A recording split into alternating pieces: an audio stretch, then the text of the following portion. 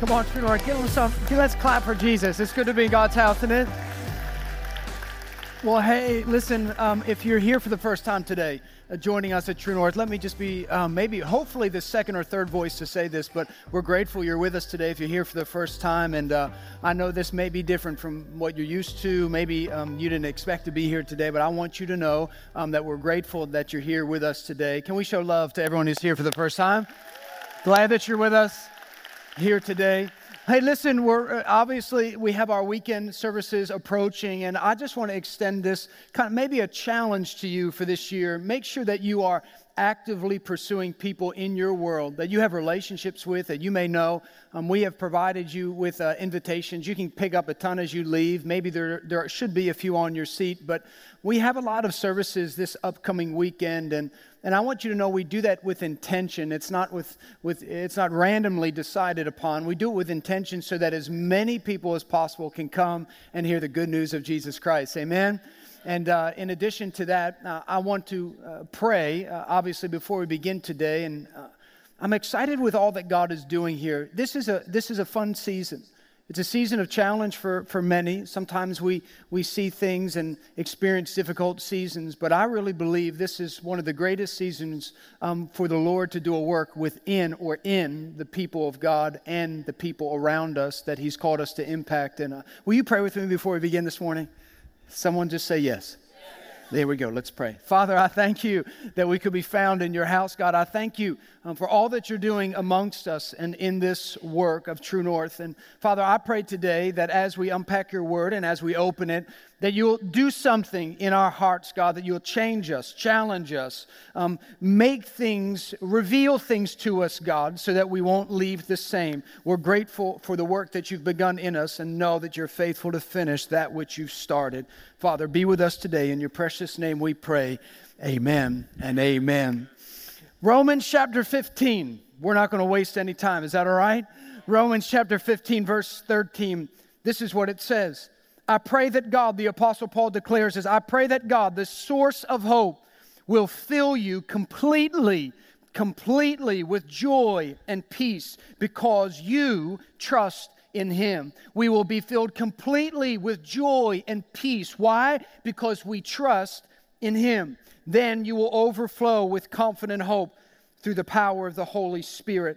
I love this declaration by the Apostle Paul, declaring that we can be completely filled with joy and be completely filled with peace. Some of you have been with us through this series, and we're in a series or a conversation rather that God's not done or not done yet. And I want you to understand this, that often when God speaks to us, it can be a word that we receive, but sometimes you can't just be a recipient of a word, you got to be a carrier of it. And I want you to know, regardless of how you arrived in church today, that God sees you right where you are. You might not be in a good place, but God still sees you. He hasn't forgotten you. He's not done with you yet. And some of you this week, may that be your prayer. May it be your declaration. Maybe over your marriage, over your finances, over the lives of your sons and daughters and grandkids, that God's not done with them yet.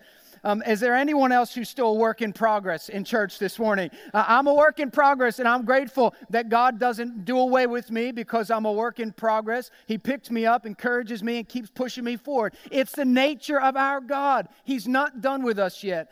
And I'm so grateful as we gather week in and week out to celebrate the finished work of Jesus, to give honor to God, to worship God, that we can be reminded and know. And I want you to know in your spirit, God's not done yet.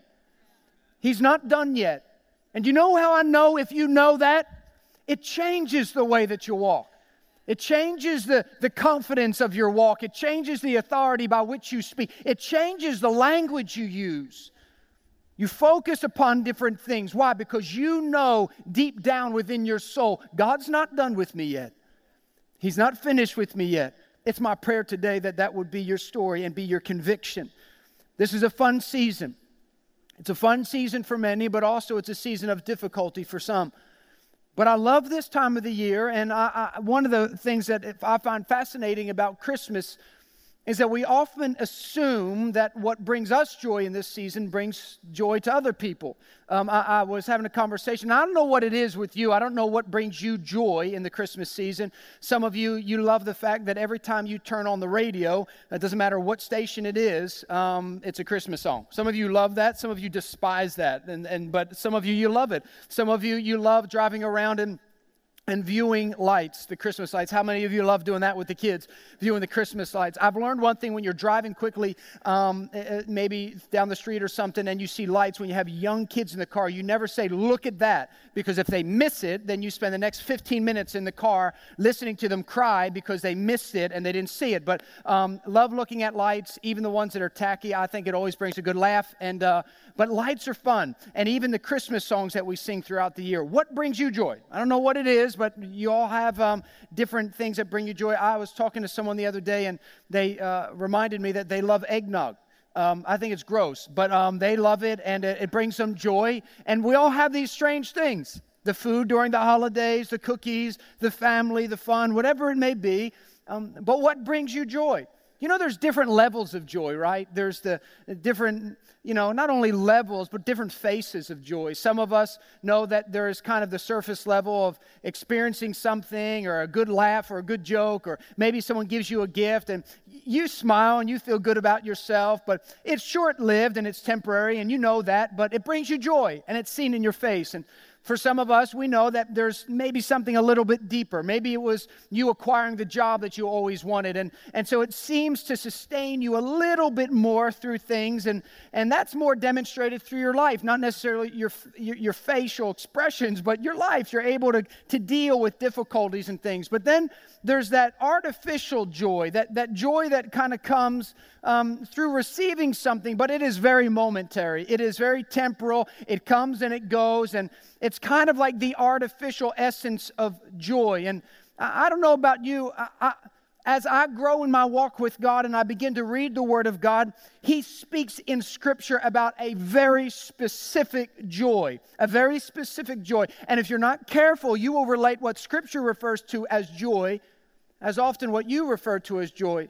And I want you to leave today understanding exactly what Scripture speaks of when it speaks of joy. Paul writes in chapter 12, verse 2, he says, do not copy the behaviors and customs of this world. He says, but let God transform you into a new person. How many want to be transformed into a new person? I want to be transformed into a new person by changing the way that you think. And then you will learn to know God's will for you, which is good, pleasing, and perfect will. I love where we live. People often ask me, hey, where are you from? And I say New Jersey. And I say, well, actually, when people, if I'm being introduced, they'll say they're from New Jersey. And I say, well, I'm from South Jersey. And they say, well, yeah, Jersey. I said, no, not really. It's South Jersey. And they're like, it's the same. I'm like, no, please don't. It's South Jersey. And I was like, we kind of take pride in the fact we're from South Jersey. If we could, there would probably be like the Carolinas and whatnot. We'd be north and south. It may happen. Who knows? But I just think a different bunch of people in South Jersey. But I love where we live. And one of the reasons I love where we live is because I feel like, and some of you will know where I'm going with this, where we live, we have a place called Cowtown. Anyone familiar with Cowtown? Cowtown is great. Cowtown is great. And one of the reasons Cowtown is great is because you can get any knockoff counterfeit product of your dreams. You know what I mean? And it's not limited to just kids' toys. I mean, you can get perfume, you can get purses, you can get shoes, you can get all types of stuff there. And at first glance, they appear to be the real deal. And you're like, oh my gosh, there's Beats here by Dr. Dre, and they're $15. You're like, I just hit the jackpot. And then you look closer, and it says Beats by Cray, and you're like, that's not the same thing.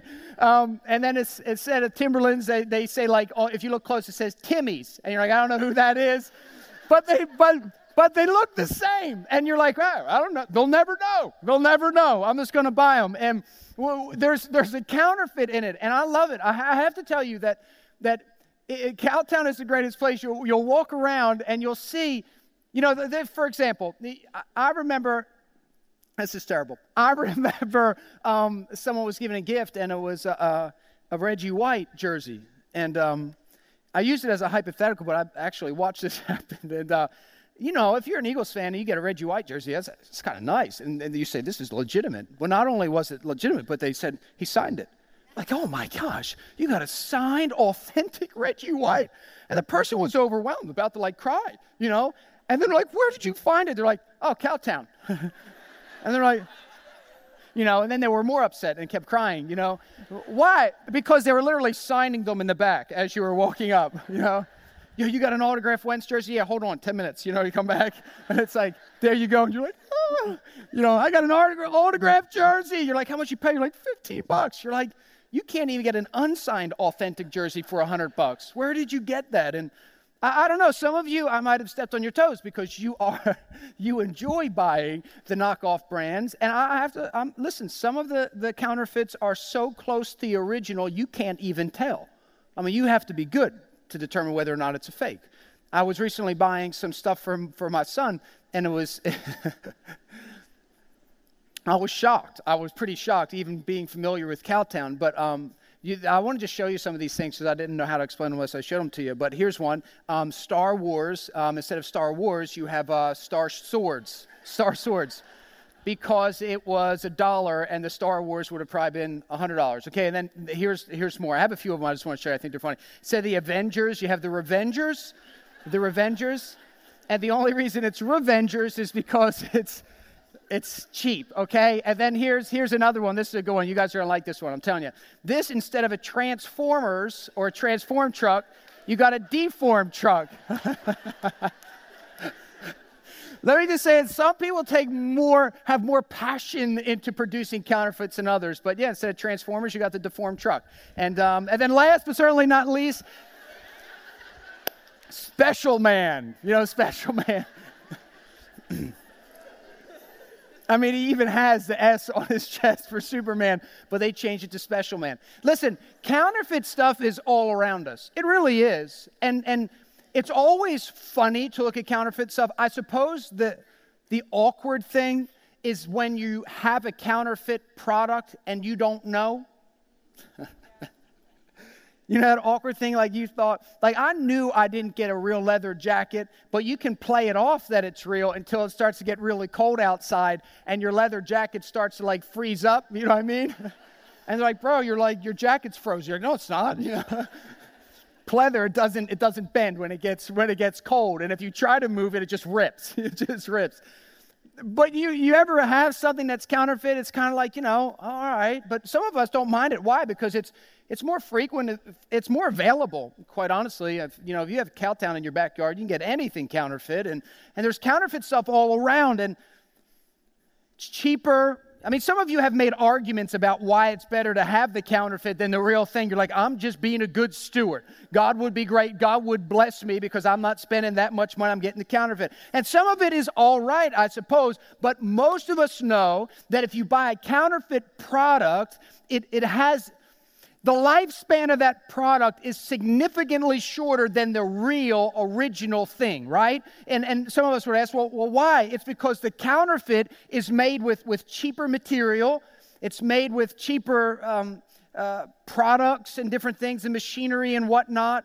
And it usually tends to wear, which would suggest the source of the product matters. The source of it matters. And that same sentence can be expressed when it comes to your joy. The source of your joy, it matters. It matters. And listen, I've been in church my whole life. Didn't really have an option at first, but I was in church my whole life, and you can tell who chooses joy and who's walking with a counterfeit of joy. And usually the only way you can tell is if you're walking with real joy, Bible joy, Christ-driven joy, is if you go through trials. If you go through trials. It's like your joy has to be tested. Or rather, your life has to be tested, and in the testing and in the trials and in the difficulty, you actually have the ability, you have the opportunity to evaluate, what have I been carrying all these years? What have I really been carrying? I walk around and say, I have my joy in the Lord. And then something happens and you are tested in your season. Last week we talked about peace. Where does our peace come from? And today, as we talk about joy, where does our joy come from? What is the source of our joy? The key is the source. The key is the source. And I want to read you what James says, because it's often as you read it, it's perplexing on its face, because you're reading it and you're trying to digest it, because many of us find the joy in not only the accumulation of things, but in the protection of our life and our future. And if we can't control everything, then we start to get anxious, and we start to stress, and we start to panic, and we start to get overwhelmed. And if things start to happen that that was not part of the plan, that was not my desired outcome, that's not what I had in my thought process. When things start to unravel before us, really the source of our joy is exposed. James writes this, dear brothers and sisters, when troubles of any kind come your way, this is what he says. Consider it an opportunity for great joy.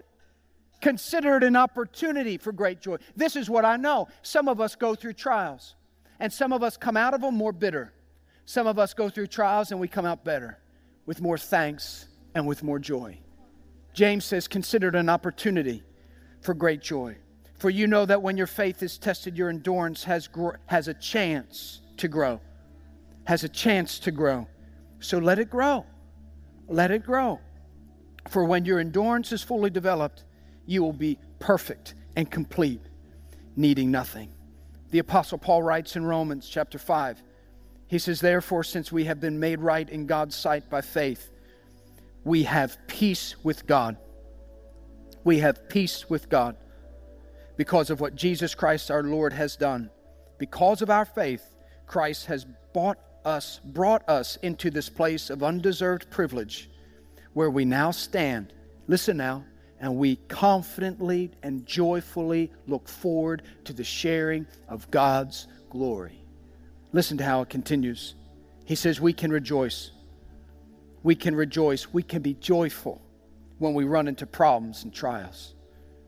Not many people can say this on this side of eternity. I just want to challenge your thinking today. Can you stand in the midst of stuff? In the middle of things, and say, I choose to see the finished work of Jesus Christ. I choose to see what He has already done for me and on my behalf. I love that Paul begins this and says, we have been made right with God through faith. Ephesians 2:8 says it's by grace through faith that we've been saved. So no one can boast. You don't acquire it. You can't purchase it. You can't earn it. It can only be received. And he says we have right standing with God. He says, therefore, we can rejoice when we walk through problems and trials, for we know that they help us develop endurance. And endurance develops strength of character, and character strengthens our confident hope of salvation. Listen to me, when Jesus is your source of joy, trials do not extinguish it. They strengthen it. I love what Nehemiah says. Without going into the entire unpacking of his story, he proclaims during a trial and tribulation to the people around him. This is what he says. I want you to hear this. He says, the joy of the Lord is your strength. Now I have to ask you something. If I came up to you and said, hey, what's your strength? I suppose I could ask it this way. If that one thing was removed, would you lose your joy? And for many of us, we place our hope and our joy and our peace in all the things that we've manufactured in our life. And I'm not suggesting to you that you shouldn't be proud of them, that you shouldn't take pride in what you've done, that you shouldn't use the gifts and talents that God has given you to lead well and to steward well the things He's blessed you with. But my friend, don't place your hope in them. Don't place your trust in them. Don't expect to get continuing, unaltered joy from them. Joy comes from the Lord. And Nehemiah recognized that the joy of the Lord is my strength. It's your strength, church. Jesus, when He was arriving, in Luke chapter 2, verse 8, it says this, that night there were shepherds staying in the fields nearby, guarding their flocks of sheep. And suddenly an angel of the Lord appeared among them, and the radiance of the Lord's glory surrounded them. It says that they were terrified. But the angel reassured them. He says, don't be afraid. He says, I bring you good news. Hear me now, good news that will bring great joy to all the people. the true source of joy at Christmas, and at any time of the year for that matter, is Jesus Christ Himself. It's Him. It's a person. It's walking with Him. It's trusting in Him. It's when everything else begins to get confusing around you, when things start happening and things seem to unravel. Can I tell you, God doesn't lose control of things. He doesn't fumble the ball. He doesn't get shocked by things that are transpiring here on earth. God is in control. And it's in Him who we place our hope and our trust. Can we distinguish ourselves in this season and walk with a joy that cannot be taken from us? With a joy and a peace that is confusing and perplexing to people around us. Jesus was talking to His disciples in John chapter 16. And this is what He says. He's saying to them, listen, some things need to happen. And He's trying to explain to His friends of 3 years that He lived with, that I'm not going to be here, something bad is going to happen. They didn't understand it. But He continues and He says this, I tell you the truth, that you will weep and mourn over what's going to happen to me. He says, but the world, they will rejoice. He says, you will grieve, but your grief will suddenly turn to wonderful joy. It will be like a woman suffering the pains of labor. When her child is born, her anguish gives way to joy because she brought a new baby into the world. Verse 22, listen carefully. So you have sorrow now, but I will see you again. Then you will rejoice. You will be joyful. Why? He says, you will be joyful, and no one can rob you of that joy.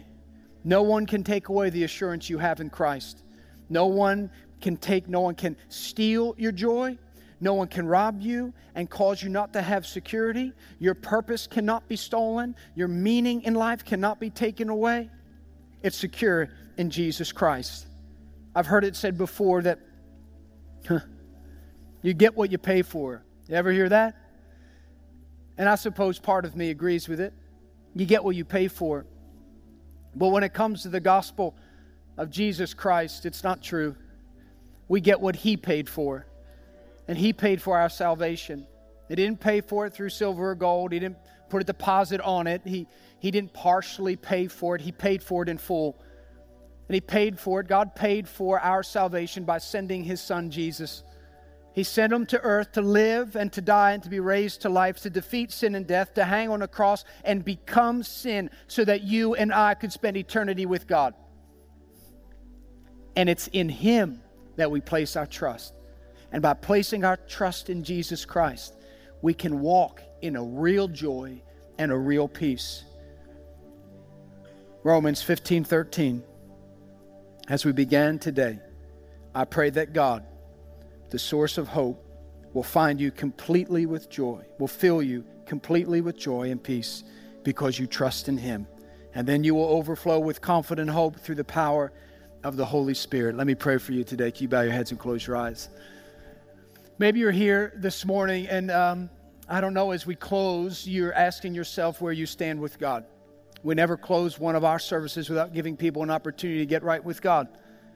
And I know when I say that, some of you are perplexed and often confused. You seem to replay your works in your life and say, well, I'm not a bad person. I was raised in this denomination or in this religion, and I've done this and I've done that. I need you to know something. Nowhere in the Bible does it say that you earn or work for your salvation. Nowhere in the Bible does it say that you can earn it. Nowhere in the Bible does it say that you could be perfect enough to stand in the presence of our holy and perfect God and Him not see fault or sin. As a matter of fact, the Bible says the complete opposite. It says that you can't earn salvation. It says that the wages of sin is death, that all of us have sinned and fallen short of the glory of God. None are righteous, not even one. This is why the gospel is good news, my friend, because it meets you right where you are. Some of you tell yourself, no, I need to fix this, I need to fix that. No, you don't. The Bible says today is the day of salvation. Come as you are right now. Come to Jesus. And all you need to do is have a heart to say, I know I can't save myself. In Romans chapter 10, verse 9, we see the essence of salvation. It's through the confession of my mouth that Jesus was crucified and raised to life, and the belief in my heart that He is who He declares Himself to be. Out of the confession of my mouth and the belief in my heart. Some of you are saying it's too simple. My friend, it is simple. Salvation is free, but it's significant You need to get to the point in your life to say, I'm done walking around with the counterfeit. I'm done putting on the fake smile. I'm done putting on the fake peace. I'm done putting on the fake, I got it all together. I know that I do not. And if you're here today and you're tired of trying to fake it and you want to walk with the real source of joy and peace, walk with Jesus, my friend. That's what you were created to do. Hey, thanks for watching. I pray that that message was a blessing to you. And I pray it's encouraged you wherever you find yourself in your journey of life. We never like to end any one of our services without giving you the opportunity to say yes to Jesus. And the Bible says in Romans chapter 10, verse 9, that if you confess with your mouth and believe in your heart that Jesus was raised to life, that you will be saved. And salvation is a free gift. You can't earn it. You can't buy it. You can't work towards it. It can only be received. It's this incredible grace that comes only from God. So the Bible says that right where you are in your season, not trying to fix anything else, not trying to get yourself better, not waiting or putting off salvation, but today to make the decision to say yes to Jesus, that you know you can't save you, that you need Jesus to be the Lord and Savior of your life. The Bible says it only requires you to say a simple prayer. So repeat after me. Just say this prayer. Say, Dear Jesus, forgive me of my sins. I believe that you died on the cross and rose again. Come into my life and make me new. I'm now a Christian. Christ now lives in me. In Jesus' name, amen. Listen, if you just said that prayer, we believe that your eternity is secure in Christ.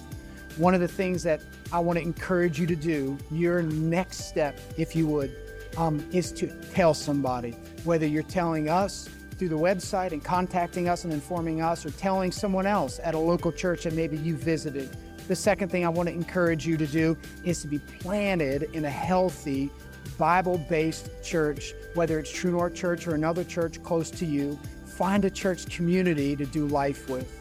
Man, we're so excited for you. Make sure that you get a Bible. If you don't have one, please reach out to us. We'd love to bless you with a Bible and encourage you on your journey with Jesus. I'm excited for you. I truly believe that your best days are still ahead.